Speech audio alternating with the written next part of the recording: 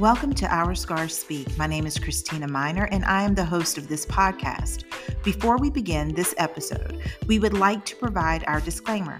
We are not claiming to be medical professionals or any other professional providing advice regarding your treatment plan. We encourage everyone to follow their doctor's orders. We are only here to share our experiences and provide support. Tonight, we have Mimi Frazier. I am so excited because Mimi is one of my inspirations for being flat. For when I went flat, I found her through another flat organization, not putting on a shirt. And then I also found her through Stand Tall. Like, she was everywhere. So as I started following Mimi and just seeing how bold she was with actually, just being who she was, being who she is, and being flat and advocating, she became an inspiration. Her pictures, I don't know if any of y'all seen the reel, but her pictures are phenomenal. So thank you for joining me tonight, Mimi. Thank you for having me. That was exceptional introduction. I love it. Thank you so much. Just you. And you and I have had conversation, and yeah, we're both real people. And yeah. I think that's what really makes me kind of like gravitate towards you, because you're just who you are. Like, love it or leave it. Here I am. And I think that's beautiful about you. So, here on Our Scars Speak, we like to hear the story, but we like to hear it from before, during, and now. So before we even start that, I and everybody else, I'm sure, want to know, who is Mimi? Not the advocate, not the breast cancer survivor. Who do you describe yourself as? Honestly, before I even went through my cancer journey, I would consider myself a warrior. As like a lot of people in the world, I had a pretty tumultuous childhood and things like that. So being as though I went through so many different things, it kind of grounded me to be a certain type of person. So I always was like a hard worker, but I was more or less more carefree and things like that, and kind of just like did my own thing. Being diagnosed kind of just like put everything into perspective, and you kind of got to like get yourself together. So that's basically how the transition happened with me. I was just basically working, living life, going to school, saving. I wanted to buy a house at the time. So I had no idea what was in store for me. So I just was basically living life. I was 33, 34 when everything kind of transpired. So during that time, I was in my early 30s and kind of getting things together, living my life, before everything kind of happened. Right. So you consider yourself a warrior. And that's interesting because, we use that word a lot in the breast cancer community as far as like us being a warrior. But I think you said something that was very important, is the fact that before even breast cancer, you were already a warrior. You were already that strong person because you had to be, because of some of the things that you had gone through. And it's interesting because sometimes it seems like our past can even prepare us for even the unknown of things like cancer. So you're 33, living life, I'm sure, just enjoying life, going about your own business. And how did you find the lump? Like, what did that look like? And because it sounds like you were kind of like at because usually when we're younger, they say under 51, that, you may have kids, you may have a job, you may have the beginning of a career or whatever the case may be. But how did that kind of catapult into, oh my God, now I got breast cancer? Like, what led up to it? Did you have symptoms? Well, honestly, after I was diagnosed, I was told that I possibly had it since high school, but just didn't know about anything. Like, there was always a small little, basically like an ingrown hair when I was in high school underneath my arm that would go away, that would come back. But as I got older, it kind of just like stayed and started to like change color. Then it started to get painful. So I will honestly say, this is why I advocate so hard for early detection and making sure you get your doctor's appointments and not listening to people when something is wrong. I was misdiagnosed when I was probably about 5 years before I finally found out. I was misdiagnosed and told that I had fibrocystic breast disease, and not to worry. Most Black women have lumps and things like that are benign, but there was no testing done or anything. And I feel like it was up to me to advocate for myself at that point, but I didn't. So for whatever reason, I continued to live my life. I continued with the pain. It had started to be painful. I couldn't wear bras anymore. I couldn't even putting on a shirt or taking off a shirt became difficult. Washing myself, I started to feel different things. Then it turned colors. And then finally, I was engaged at the time. My fiance was just like, hey, what's that? We got to figure this out. So I went to the doctor, found out, this is possibly breast cancer. I went and got a biopsy, and that's when they told me I was stage 3B. So I was like right at stage 4's door.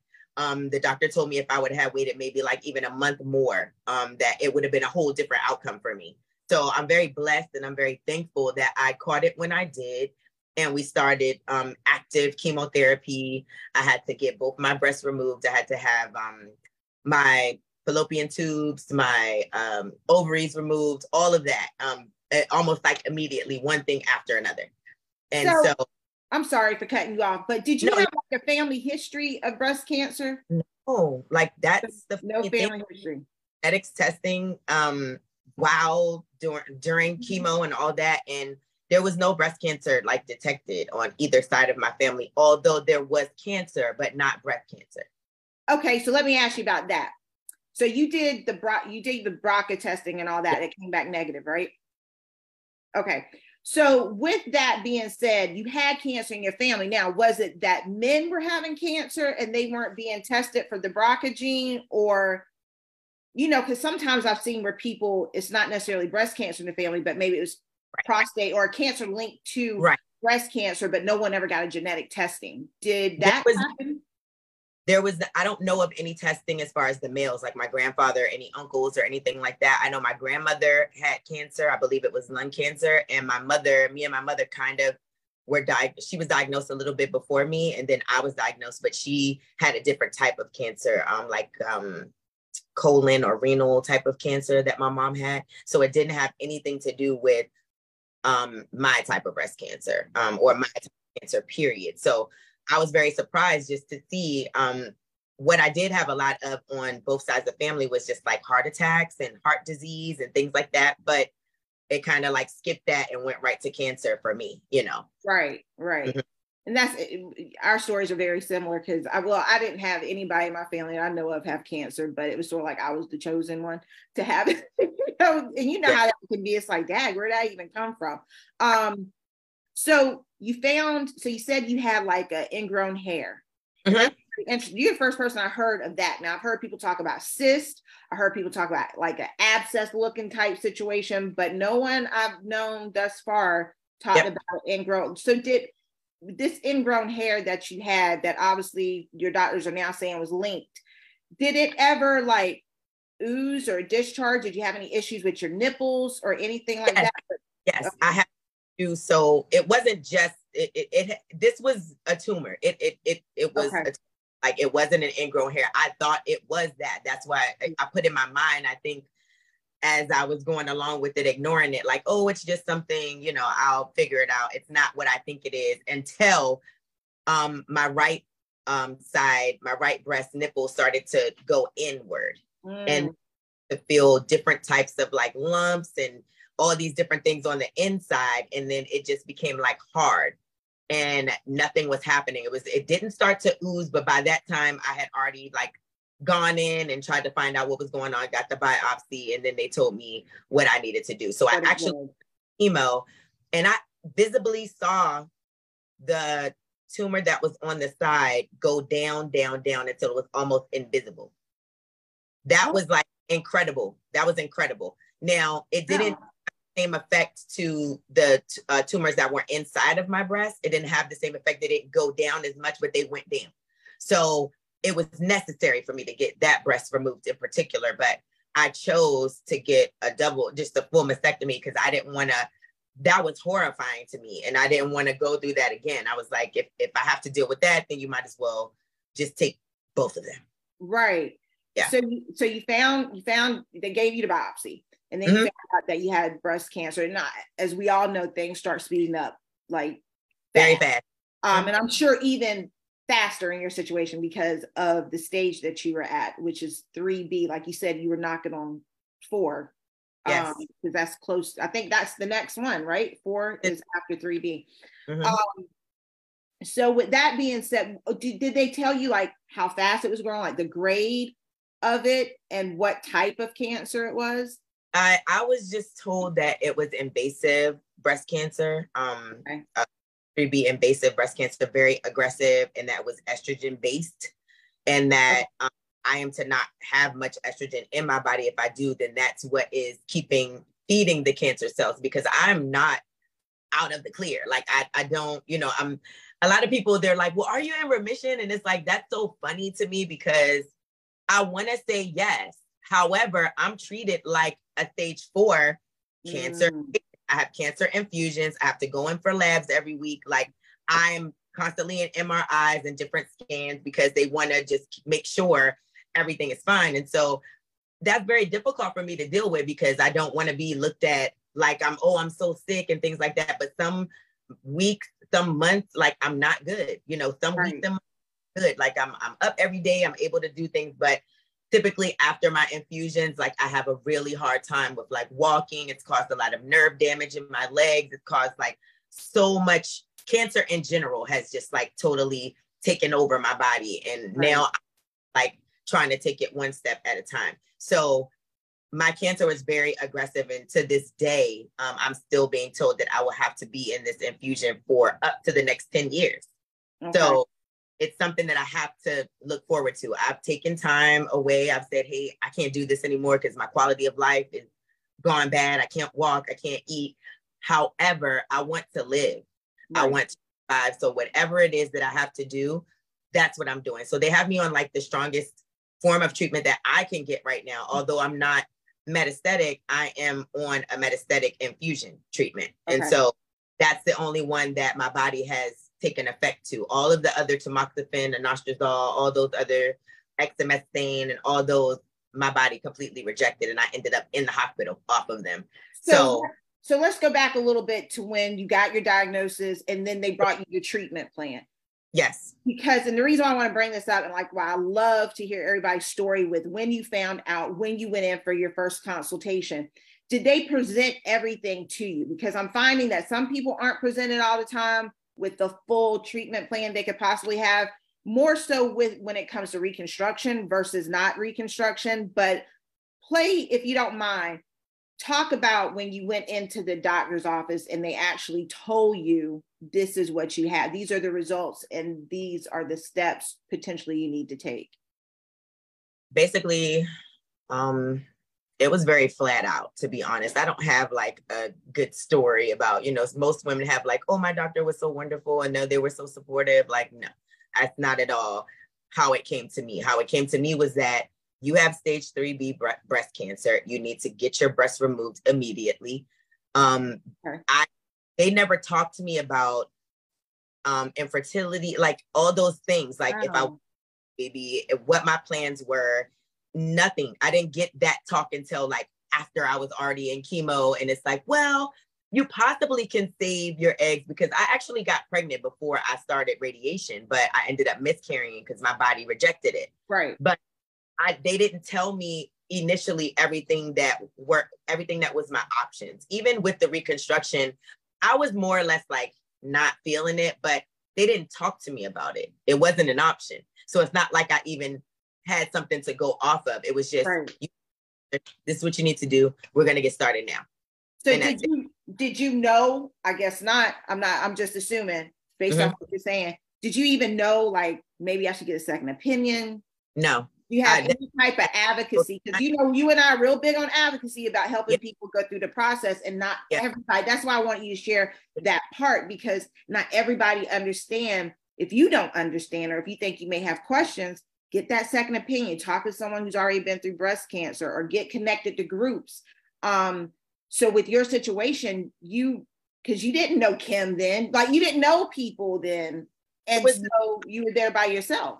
Yeah, there was no time for that. It was no time for me, like, hey, let me go get another opinion, or hey, let me figure it out. Like, my doctor made it very clear that I had no time to be trying to figure it. By the time I got online and started to like really share everything, I was already like in the midst of things. I didn't even know what I wanted to do. I hadn't even created Linkage Beauty. I was just there and trying to find some sort of like home or community for myself. I knew I wasn't the only person out there going through this. So I kind of wanted to put myself out there, but I kind of baby stepped it. And then I started to get like contacted by all these different women, some who are no longer with us, you know, who are like watching over us in heaven. But some women kind of like got me out of my shell and was like, hey, share your story. Come on here and talk to us, or things like that. And that's how I kind of got the feel for it. And I kind of, in my heart, I was just like, I need to be some type of voice for women that don't have people to talk to, don't have people kind of guide them in the right direction. We don't all have like the strong sense to like, okay, I need to do this, I need to do that. Like I lost everything when I was diagnosed. Like my job fired me 2 weeks after and was like, come back to us when your cancer goes away. It was a lot. And so I didn't know what to do, you know, so I kind of had to like put on my big girl panties and kind of just start making things happen. Granted, I did have certain people come in and try to facilitate like, hey, why don't you start contacting this? Why don't you start contacting that? But once I got in the swing of things, I just took off from there. It was like, I'm not only doing it for everyone. Right. And then I mean, from your standpoint, because it was so aggressive, I see what you're saying now. Your situation, they didn't tell you things, but at the same time, it seems like they had to work quick because of the type of cancer you had. It wasn't like they were trying to be purposely holding information from you. Yeah, there was an urgency with the matter. It wasn't like I had time to waste. It was like, you need to get in chemo now. And I kind of was resistant to chemo. Like, I don't want to. And they're like, you kind of don't have a choice. Like if you want to survive. And so I really didn't have a chance to process it. I was processing it as I was going through it. Right. Mm-hmm. And I think honestly, that's a lot of us. Like we process it as we go, do the best that we can. But it's so important to have people in your corner that have been there, at least lean on, because it seems like you just didn't have that because everything had to move so quick. You didn't have time to maybe explore things like you normally would. You had to move. With that being said, when you went through chemo, like what type of chemo did you have, and how long were you on the chemo? I was in chemo. I started on my birthday, February the 9th, 2016, and I was in until July 1st, 2016. That's how long I was in chemo for. And I got it every 2 weeks. Mm-hmm. It was very aggressive. I got the Red Devil for sure, because that was something that they always talked about. Mm-hmm. That's what kind of made me feel the worst. So I had like a very strong concoction type of chemo. My hair immediately came out. Everything, like my hair, my eyelashes, eyebrows, every hair on my body came out. And I've never been the same ever since. Like your body kind of reconstructs itself, but you're never the same person that you were before this happened. So I'm still to this day trying to process it. I'm still to this day trying to rebuild my body back in whatever way I can, whatever that looks like. And I'm still struggling as far as like health wise. Like I try to portray a positive, motivational person, because we don't want people to look at us as a victim or, you know, feel sorry for us, you know, but for the most part, most of the time I can barely like walk on my own, and it's hard to, you know, things like that. So I want people to know that you can get through it. You just have to keep fighting. It's not easy. Like no one said it would be easy. I didn't know 7 years down the line I would still be going through this, but I'm a fighter and I'm not going to give up because I have so much to do. I have so much work still to do here. Absolutely. So you go through chemo and then you had radiation, correct? Or no? Mm-hmm. You did? Yes. Okay. How long was the radiation? Radiation was supposed to be 4 months, but it ended up being like 6 months because it was in Baltimore every day. Like it was supposed to be for 3 months every single day. And that was like impossible for me. Like I didn't drive. I was relying on my dad to take me every day. So some days I missed, you know, I wasn't able to go every day, but it turned into a longer process than it needed to be. But it was a very trying time. So it ended up being for 6 months. So, well, and also you said that you lost everything like during this. So you didn't have the ability to really go on your own like you normally would have. So you go through chemo, you go through radiation. When did the surgery happen? Did it happen before or after? When did that happen? After. My chemo was in 2000 and chemo and radiation 2016. My surgery didn't come until 2018. Really? Because that was something that they were like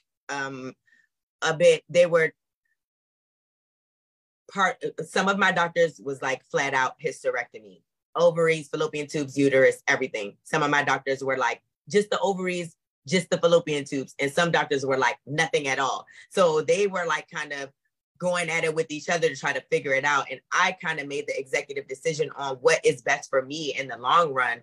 I don't want to have to come back eventually because something has gone wrong, or I don't want to get pregnant and then lose my baby again. You know, I don't want to go through any more hardships. So what is it that I need to do that's best for me and is best for the diagnosis that I have? And so what was best turned out to be a salpingo oophorectomy, which is fallopian tubes in my ovaries only. Okay. All right. So that was, so you had to get that done. Now, the double mastectomy that you had, was that before chemo? That was right after chemo. Right after chemo. Then you had radiation. Then you had the hysterectomy. Yeah. Wow. Okay. All right. So yeah, I can't even imagine, because if you had a miscarriage before, I can definitely understand why you don't want to turn around and possibly get pregnant and then go through another miscarriage, because within that is a lot of mental torment. Yeah, that was. I've had one, and it's not. Yeah. It's not easy. Happy at all when I got pregnant. They wanted me to terminate it immediately. And I was like, no, I was willing to just like, if I go and my baby is left here, then I'll be happy with that. Like, I was willing to go the long way with that because I just wanted to be a mother so bad. I didn't want that chance to be taken away from me with that. But, it just is what it is. Everything happens for a reason. And I went through, my heartache and depression as far as that goes, but I'm trying to look at the other side, which is I with adopt, I can always foster. There are children all over the world that need families and parents. So that's my next mission that I'll be working on. And you stated that they did not inform you any information about potentially saving your ovaries? Not until after. She was just like, my doctor came in. I'm never going to forget. She was just like, I didn't realize that you wanted to have kids in the future. And it's like, I'm 34. Like, what, that after your surgery? No, this was during chemo. This was during chemo time. I had to get my times together. This is my doctor during chemo, going for my, checkups and things like that. We would talk. And then one day she was like, I never asked you if you wanted to be a mom in the future because everything just happened so fast. Yeah. And I was like, she gave me some paperwork, but by that time in my heart, I felt that it was already too late, but I ended up getting pregnant anyway, so it wasn't for me, but it wasn't safe. It wasn't something that they would have suggested. She would have never said, go get pregnant now if you can, right. So I want to say that that's why it wasn't presented to me. I don't want to make it seem like I understand they weren't telling me because of, the obvious things that we always want to kind of fall back on. I want to kind of also give room that my cancer was that aggressive that it was no time for that. They saved your life. It was urgent. Like, we have to do this now. So I just was following what they were telling me to do. Mm-hmm. Do I think about it? Like, maybe I should have, but I probably wouldn't even be here if I decided to like not listen to them. And so I have to look at it in that aspect that I'm still here. You do, because honestly, it's just a tight situation that I think all of us are in when we hear those words that we have it, because on one end, we may be thinking about things in the future or present things that we may want to do. But then at the same time, it's like, I got to live to even be able to do this. Or even if I know some women were talking about like they could have gotten pregnant or something, but then they were like, how sick they would have been potentially even just carrying the baby. So it's a lot of things. And I think with what you're doing and how you're advocating and helping women, this added piece to it helps out a lot, because there's a lot of people who don't want to talk about that part of it, far as either sparing their eggs or not, or if they can't. Yes. And you being so vocal about that is a good thing. So you end up going through all this treatment. And at what point, because I know you say you did eventually get linked up to different people, but at what point did you get linked up with support groups? Was it during treatment or was it after you finished everything? It was during treatment, but I'm going to be honest. I've never been like a group C type of person. Like I would be in groups, but I wouldn't like make a lot of comments and things like that. And so something kind of struck me during the time that I was in groups. Something happened. I won't say any names, but something happened. And like somebody that I care very dearly for was like under attack online from like a whole different people. And I just couldn't believe what I was seeing. Like in my mind, it was like this community of women, we're supposed to support each other, protect each other, be there for each other. And to see them be so malicious, that kind of like ignited this like thing in me. Like, I'm not standing for it. You know, I'm not standing for people not treating each other fairly or not supporting one another. Like, we're all hurting. We're all going through things that we don't want to go through. Our family suffering. We're losing things. And the least we could do is like be there for each other. Right. Turning each other and, you know, not supporting one another is just like not acceptable for me. So that's what like ignited Linkage Beauty. I wanted to showcase women. I wanted to find them. I wanted to let them know that they're beautiful no matter what, you know, that they're supported. I'm up until like 3 or 4 o'clock in the morning on the phone talking to women. My phone is open. They could text me, they could call me, whatever, because I didn't have that necessarily. I had some people there, but I wanted it to be bigger. I wanted to do more. And yes, it's stressful to me sometimes. And I have Kim. Kim is like my life coach. Okay. Kimberly, like my life coach. And sometimes I go to her and I'm like, I can't do it. I'm going crazy. But then I'll just kind of regroup. Sometimes you got to get it out so you can go back again. You know, this is not the type of job where we can give up and we can say, oh, I'm tired.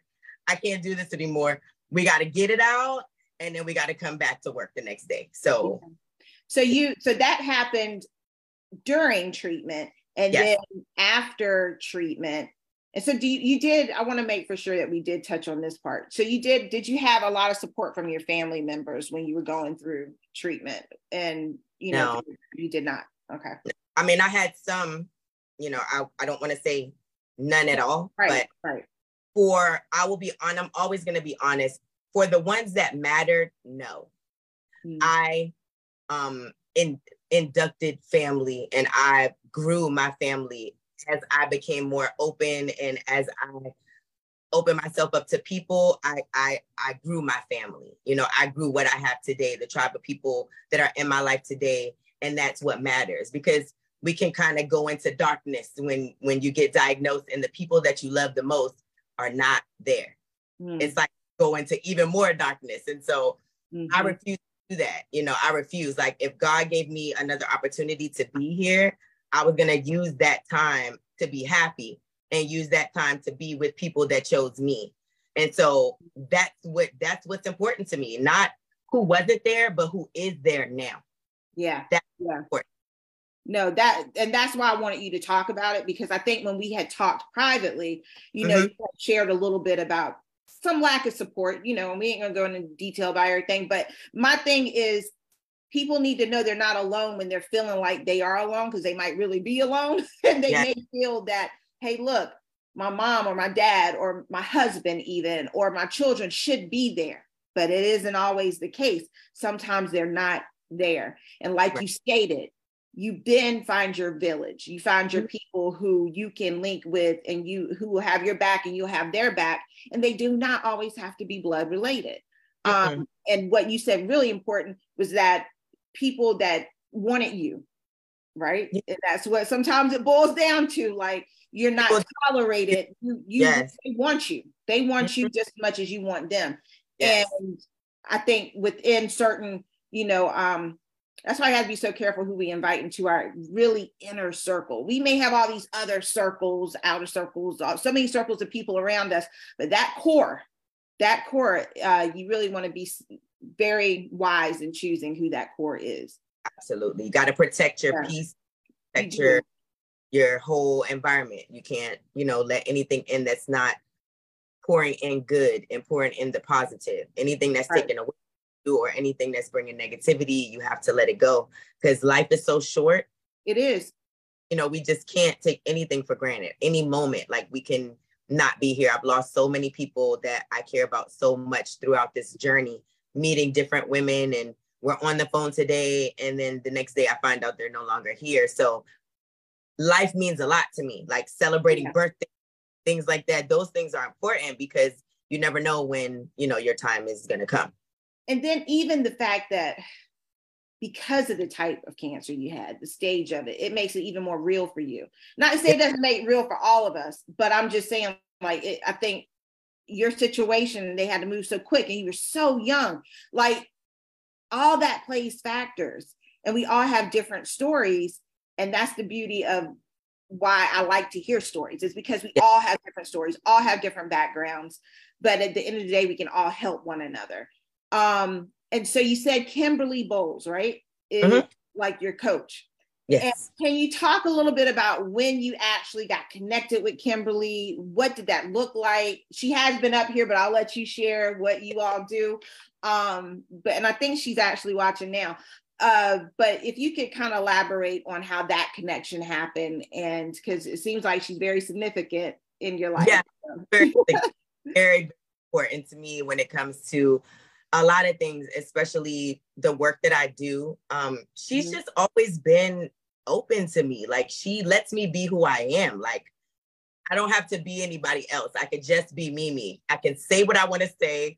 I can feel how I want to feel. She never judges me. She never makes me feel anything less than like her sister. And that's the only way that I can put it. Like, she never makes me feel anything less than loved and appreciated and all of those things. She's always been super duper supportive of Linkage Beauty. Anything that I do, she gets me involved in things that I know nothing about. Just, you know, with you, it's just like she just brings me around goodness. And so I can do nothing but forever just like admire her hard work and work ethic and just quality of work. Like, she gets the job done and she doesn't need to be seen to do it. You know, she's very classy, she's very quiet, but the job gets done. You feel the impact of not putting on a shirt and what they bring to the community. And I just respect her so much for her hard work. And I respect her for the woman that she is, the mom she is, the sister she is to all of us. And she's helped me so much get to where I am right now. Cause, you know, maybe like 3 days ago, I'm on her phone, like breaking down, like, I can't. Right. But she's like talking me through. She's calm. She's like, no, you know, we're not doing this. Like, just calm down, talk it through. And that's it. And everybody, I don't care who you are, needs that one person, no matter what, that they can just talk to. And she understands. It's different. Because of course I have like my sister who like I talk to about everything too. But my sister is not going to understand from a standpoint of breast cancer and what we're dealing with in the community as advocates and things like that. She's only going to understand because she loves me and I'm her sister. But Kim can see what I'm doing, the impact that I'm trying to make and all the things that I've gone through. Right. And she definitely is the definition of like bringing me into, you know, this world and showing me that not everybody in this community is the same. Like, not everybody everyone is different. Everyone has their own way of doing things, and don't be afraid to be who you are, you know? So I'll always love her. I'll always respect her. She'll always have. So when did you all connect? Because this is significant to like how Linkage, like you stated, started. So you said you connected a lot during. Was she one of the groups that you connected to during? And by the way, everybody, Not Putting on a Shirt is the name of the organization that we're talking about. And Kimberly Bowles has been up here before. She's the founder of that organization. But so it was during treatment that you and her connected, correct? Yeah, connected online, just like talking to each other and kind of just being motivational to one another and inspiring to one another, and coming, like, we would be involved in like little side things, and I would see her and I did my research on her. Like, I went and I read her, like, who is this person? Like, and why is everybody talking about her and what does she do? And once I found out like all the work that she does and the changes that she had made even then, I was very impressed and I was very inspired. And so it just so happened that in one of the groups, there was something going on at the time, and stuff had happened. And that's basically how we became very acquainted, because I felt the need to just be like, nobody's messing with Kim. You leave her alone. And if you deal with her, you're going to have to deal with me. So once I said that, it was over with after that. It's like, that's my sister. And I know I have Sorry. it was over from that point. So then Linkage Beauty started, y'all connected. Mm-hmm. And you became more of an advocate in in the breast cancer community. Yeah. So some of the things that you advocate for, what are some of the things that really mean, and I know this is where linkage comes in too, but also because Kim and that whole situation is about being very visible as far as being flat. Yeah. If you want to explain a little bit of what that looks like what you really go hard, because all of us, you got some people that go hard over just overall breast cancer awareness. Some people go hard, different things, maybe genetics or whatever. What are the areas that you really, it's like, okay, this is what fires me up. This is my passion. What are those areas for you? I want to say, although I'm on the board of Not Putting on a Shirt, and I heavily advocate for aesthetic flat closure, Linkage Beauty Movement was created to see the beauty in survivorship, going through treatment, fighting, and just surviving. Like, just to feel like I'm still beautiful, no matter if I'm a flattie, if I'm a uni, if I, have all these different things going on, I'm still beautiful. And so that's what I advocate for, not giving up on yourself, self-awareness, self-care, just being in tune with yourself and loving yourself, because I legitimately lost myself before I decided to come up with all this. I wasn't this person. I was very sure. I hated my body after I got the mastectomy. I didn't realize that I had aesthetic flat closure and that I was actually one of the women that was on the better end of the spectrum.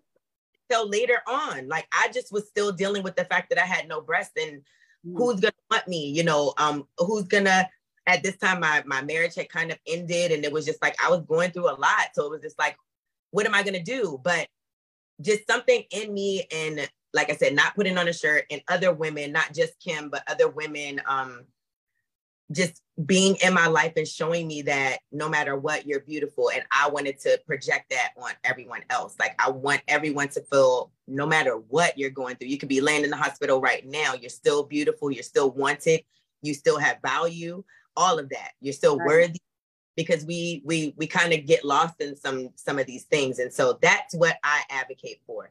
Okay. Spreading awareness, love, beauty, and surviving. Yeah. And it sounds also like you definitely go hard for self-care, just of your mind and your body and who you are. You mentioned something. I got to hear what you have to say about this. So you stated that this was hard for you, as far as going through the double mastectomy and losing your breast. Before you even had a double mastectomy, there's two things I want to hit on. Before you even had a double mastectomy, did you already have issues with you? Yes. Okay. I wanted to bring that up because there's some people, it starts at the point of, what we go through, biopsy, all that, the scarring and stuff. And that's when they start realizing, oh, I have body image issues because of cancer. Then you have some of us, we have body issues, images about body, self, and everything before breast cancer. This may have either exacerbated it, or it made us come to a point of acceptance of, I don't give a darn, I'm beautiful regardless, because daggone it, I'm alive. I'm alive and God's not done with me. So can you kind of speak to that? Who you were before, and then did it make it worse, mentally for you once you got your breasts, after you lost your breasts? Or did it, from what it sounds like, it's it did get a little worse, but then it was a rebuilding. It was a process. I didn't want to accept it. I didn't even look in the mirror. I didn't want to look in the mirror. Every time I did, I was crying. It just was too much. I thought that I would be fine with it. I talked myself into it. Hey, it's just breast, I had little A cups anyway. It's not a big deal. But it's not a big deal until it actually happened and they weren't there. And all I saw was the scars. It was just I didn't know what to do with that, and so I didn't want to even deal with it anymore until, like I said, I one day got up the nerve enough and I called one of my friends over and I asked her to take some pictures of me, and she took some pictures of me and I looked at them and I was like, oh, it's not that bad. You know, like I kind of, in a way, I felt like a little sexy because I was like, I'm in my own lane now. It's like not a lot of women. It's a lot of women like me now, I know. But when I first was presented with it, it was like, I'm in my own lane. I have to make it work. You know, I have to make it work for myself first, not about anybody else. Because at first it was about what other people perceived of me and what they thought. But it turned into what I thought about myself. And that's what made things kind of change. And then, yes, I finally got to the point where I was just like, I don't care. Like I love who I am. I started to take more pictures. I started to be more open. And then I started to get a lot of feedback from like a lot of women from all over the world. And I didn't know what to do with that. I was just like, oh my goodness, like over this picture, you know, like, oh my gosh. But I saw that I was making other women inspired and they wanted to take off their shirts and they wanted to do photo shoots. And then I go and do a walk in New York and I see all these women and then I'm taking off my shirt outside and I'm all feeling liberated. So it's like, again, Kim and Christy, Amelia, like had me feeling like, you know, I can like run the world. You know what I mean? Like, yes, we're flat. Yes, cancer took this away from us, but we're still here. You know, like we are still here and we can still make so many things happen. We can still change so many lives. And so that's what gets me motivated. Like I'm still struggling to this day with a lot of things, but what keeps me motivated is knowing that once I get this degree, I'm going to open up my Linkage Community Centers and I'm going to be able to help women all over. It's going to start where I am in the DMV, but I'm one day going to be able to help women in every state, like get through this cancer thing, no matter what stage they're in, no matter what, I'm going to be able to help them. That's what keeps me motivated. So you spoke of degree. What degree are you going for right now?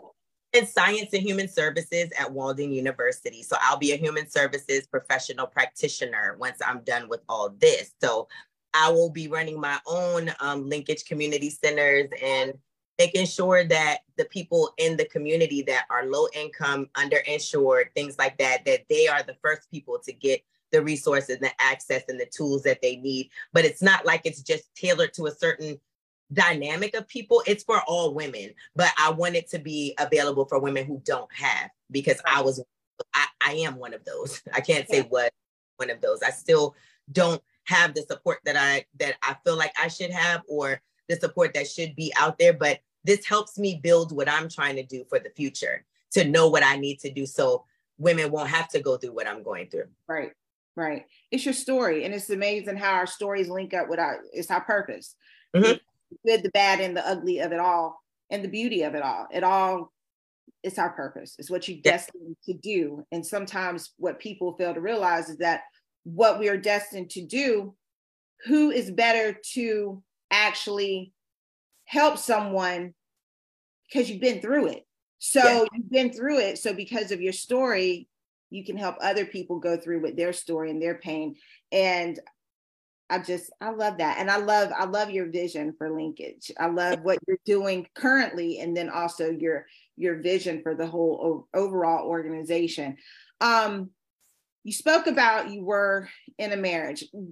Was that something, would you say yes or no? You don't have to get into it, but I learn a lot of women, marriage is going great and then they get breast cancer and then it falls apart. Was this something that was already starting to happen and this added to it? I just feel like we rushed it. You know, I do feel like we both loved each other a lot, but he proposed right, you know, when I was going through chemo and everything. And so of course it kind of just like fell into place a little bit because, you know, he stepped in and was like really a good support system as far as taking care of me. But I just don't think we both were ready for what was to come. You know, we weren't ready. And so I'm just going to stick with we weren't ready. There was a lot of things that transpired, but I don't think cancer helped at all. You know, it didn't help, but I feel like for the future, I'm not afraid of getting remarried and things like that. I just know to look at it in a different, go into a marriage for different reasons than what first time, you know, because I'm a whole different woman than what I was when I got married. Absolutely. Yeah. So that makes sense, because I know, you hear those stories. It's like people been together for 20, 30 years and then they get cancer and then the person leaves them. I'm like, what the heck? Like, what happened to like through all But I do realize, like, I've been in therapy for like 4 years now, and I realize it's a lot for another person to deal with. It's not a pass to say check out on the person who really needs you, but right. We don't speak enough about people who are faced with that. We don't know what they go through with dealing with the person that they love, seeing them hurt, seeing them about, like, some people die, seeing them in situations that you can't help them. That has to be a lot on their mental state and on their life in general. So I do feel like it plays a role no matter what, even right. From you take those vows and you're supposed to stick it through thick and thin, but we're all only human. And, things happen, and in a perfect world, we would want it to happen that way, but it doesn't always end up that way. It doesn't. But I know for me, with my children, I'm like, make for sure, even though someone can tell you that they'll be there no matter what, people change, people can't handle things. People are people. You never know what you can deal with until it happens to you. And then even then, sometimes we don't even know if we can deal with what's happened to us. But I do tell my children, make for sure to have the conversation, though, because I think sometimes we get into marriages, and I can speak for my own self, because we got married young, and you get in marriages and you don't have those conversations because, like you said, you're in love and everything is great and everything is wonderful.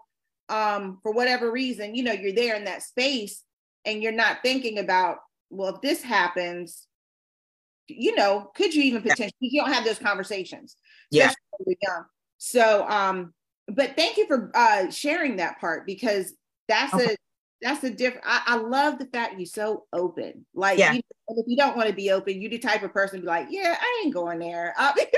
Yeah, you have to be open. Like, I know what to say and how to say it. You're not, can't say too much, but right.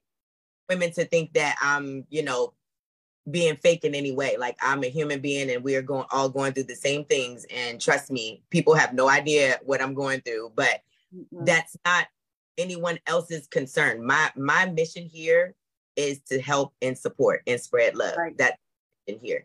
It's my duty as a woman to handle my life and handle things the way I see fit, and just stay positive, stay faithful to God, and continue doing positive change, Yeah, absolutely.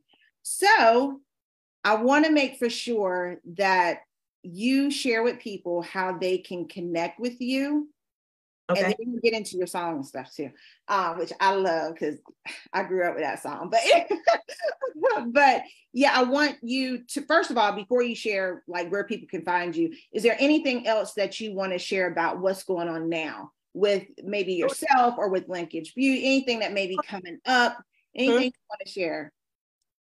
For those of you that don't know, Linkage Beauty Movement LLC also has a component named Linkage Essentials, and I handcraft and hand make my own 100% natural wellness products for your skin, for your hair.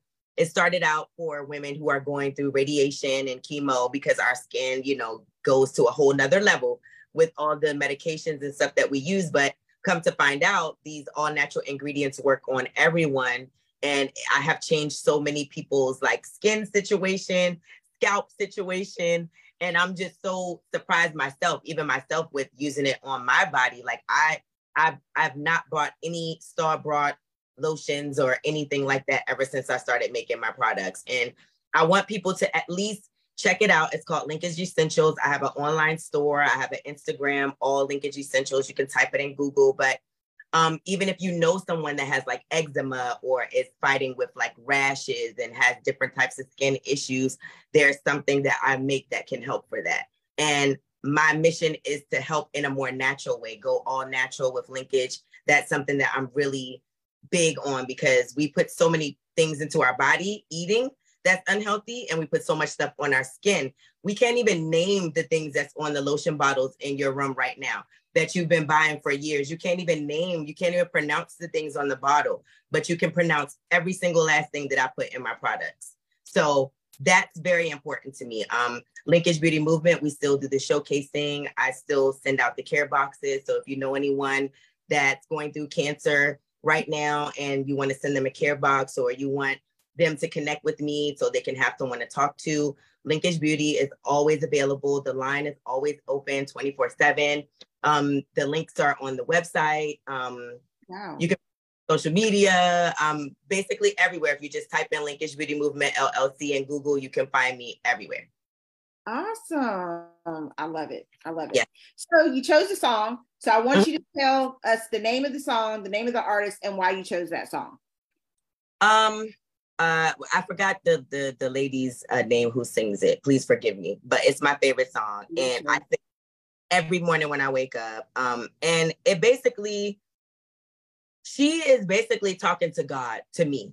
And that's how I feel. Like without him, I don't know what I would be doing right now, because I was ready to give up. Even this year, I decided that I was going to go back to church and I was going to try to do something different and try to get myself realigned with like my purpose and, you know, what I'm actually here for.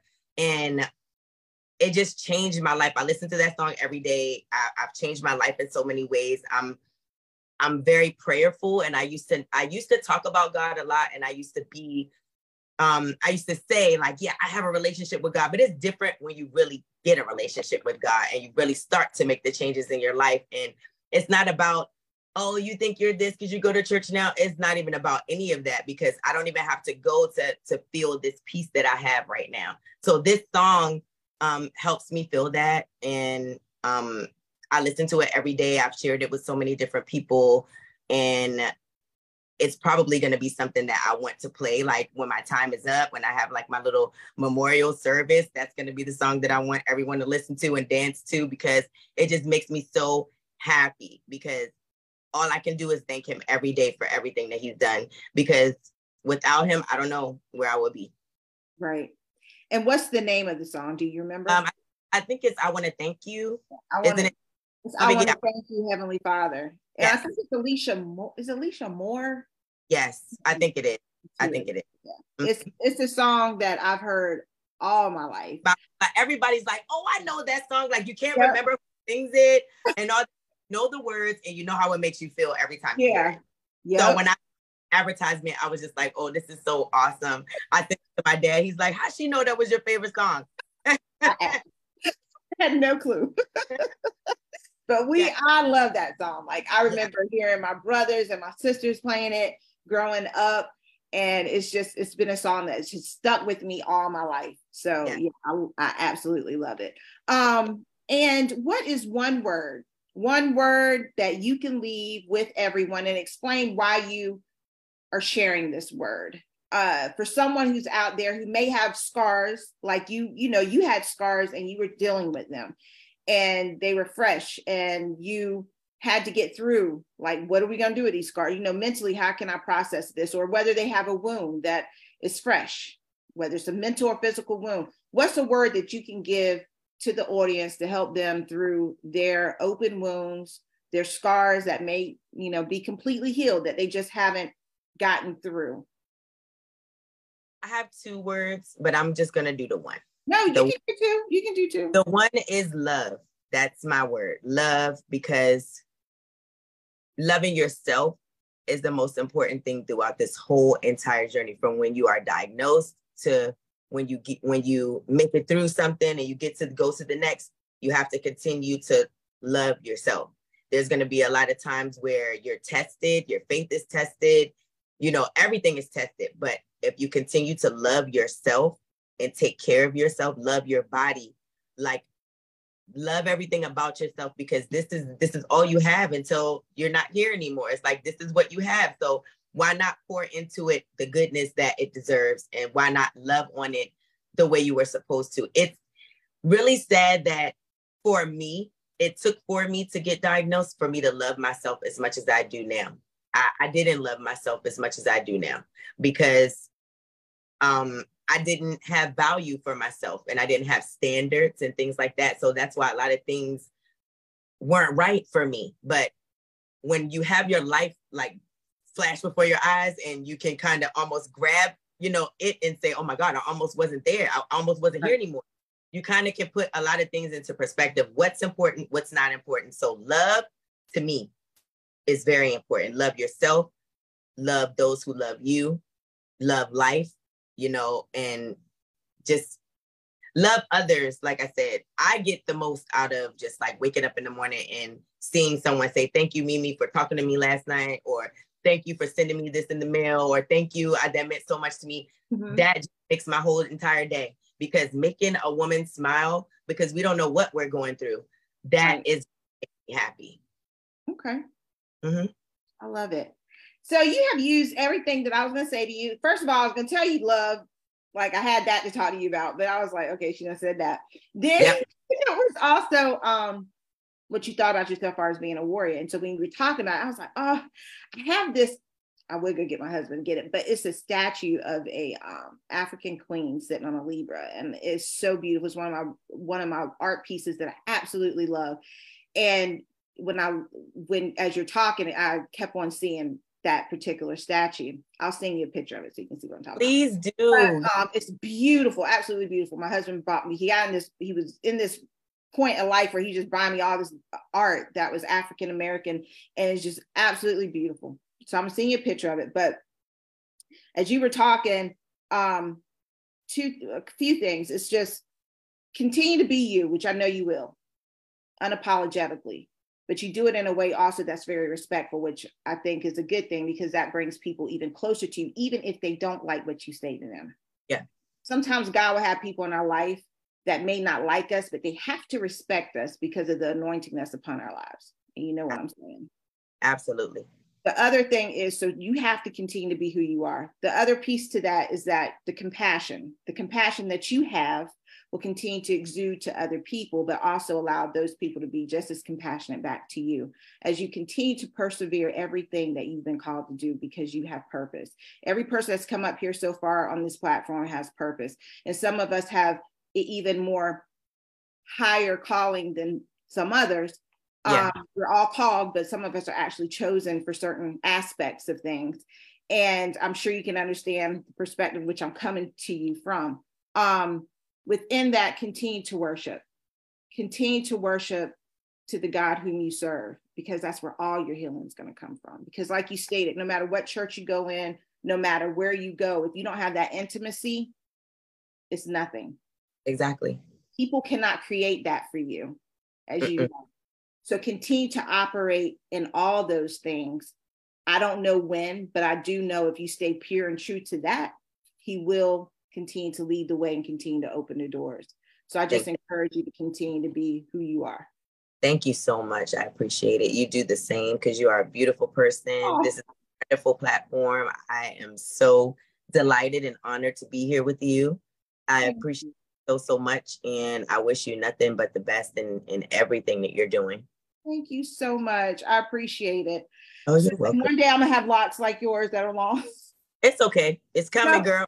Girl, every time I think about it, I'm like, maybe I should cut them. Then I'm like, no, I'm not gonna cut them.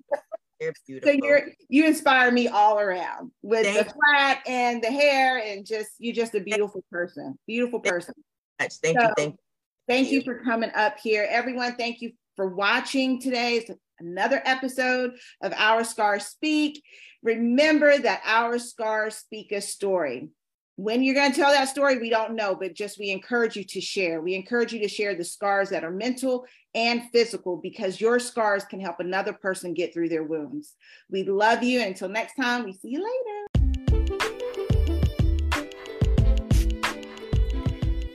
Thank you for listening to Our Scars Speak, and we hope you can join us again real soon. Meanwhile, remember that our mental and physical scars speak a story that can help heal the wounds of another.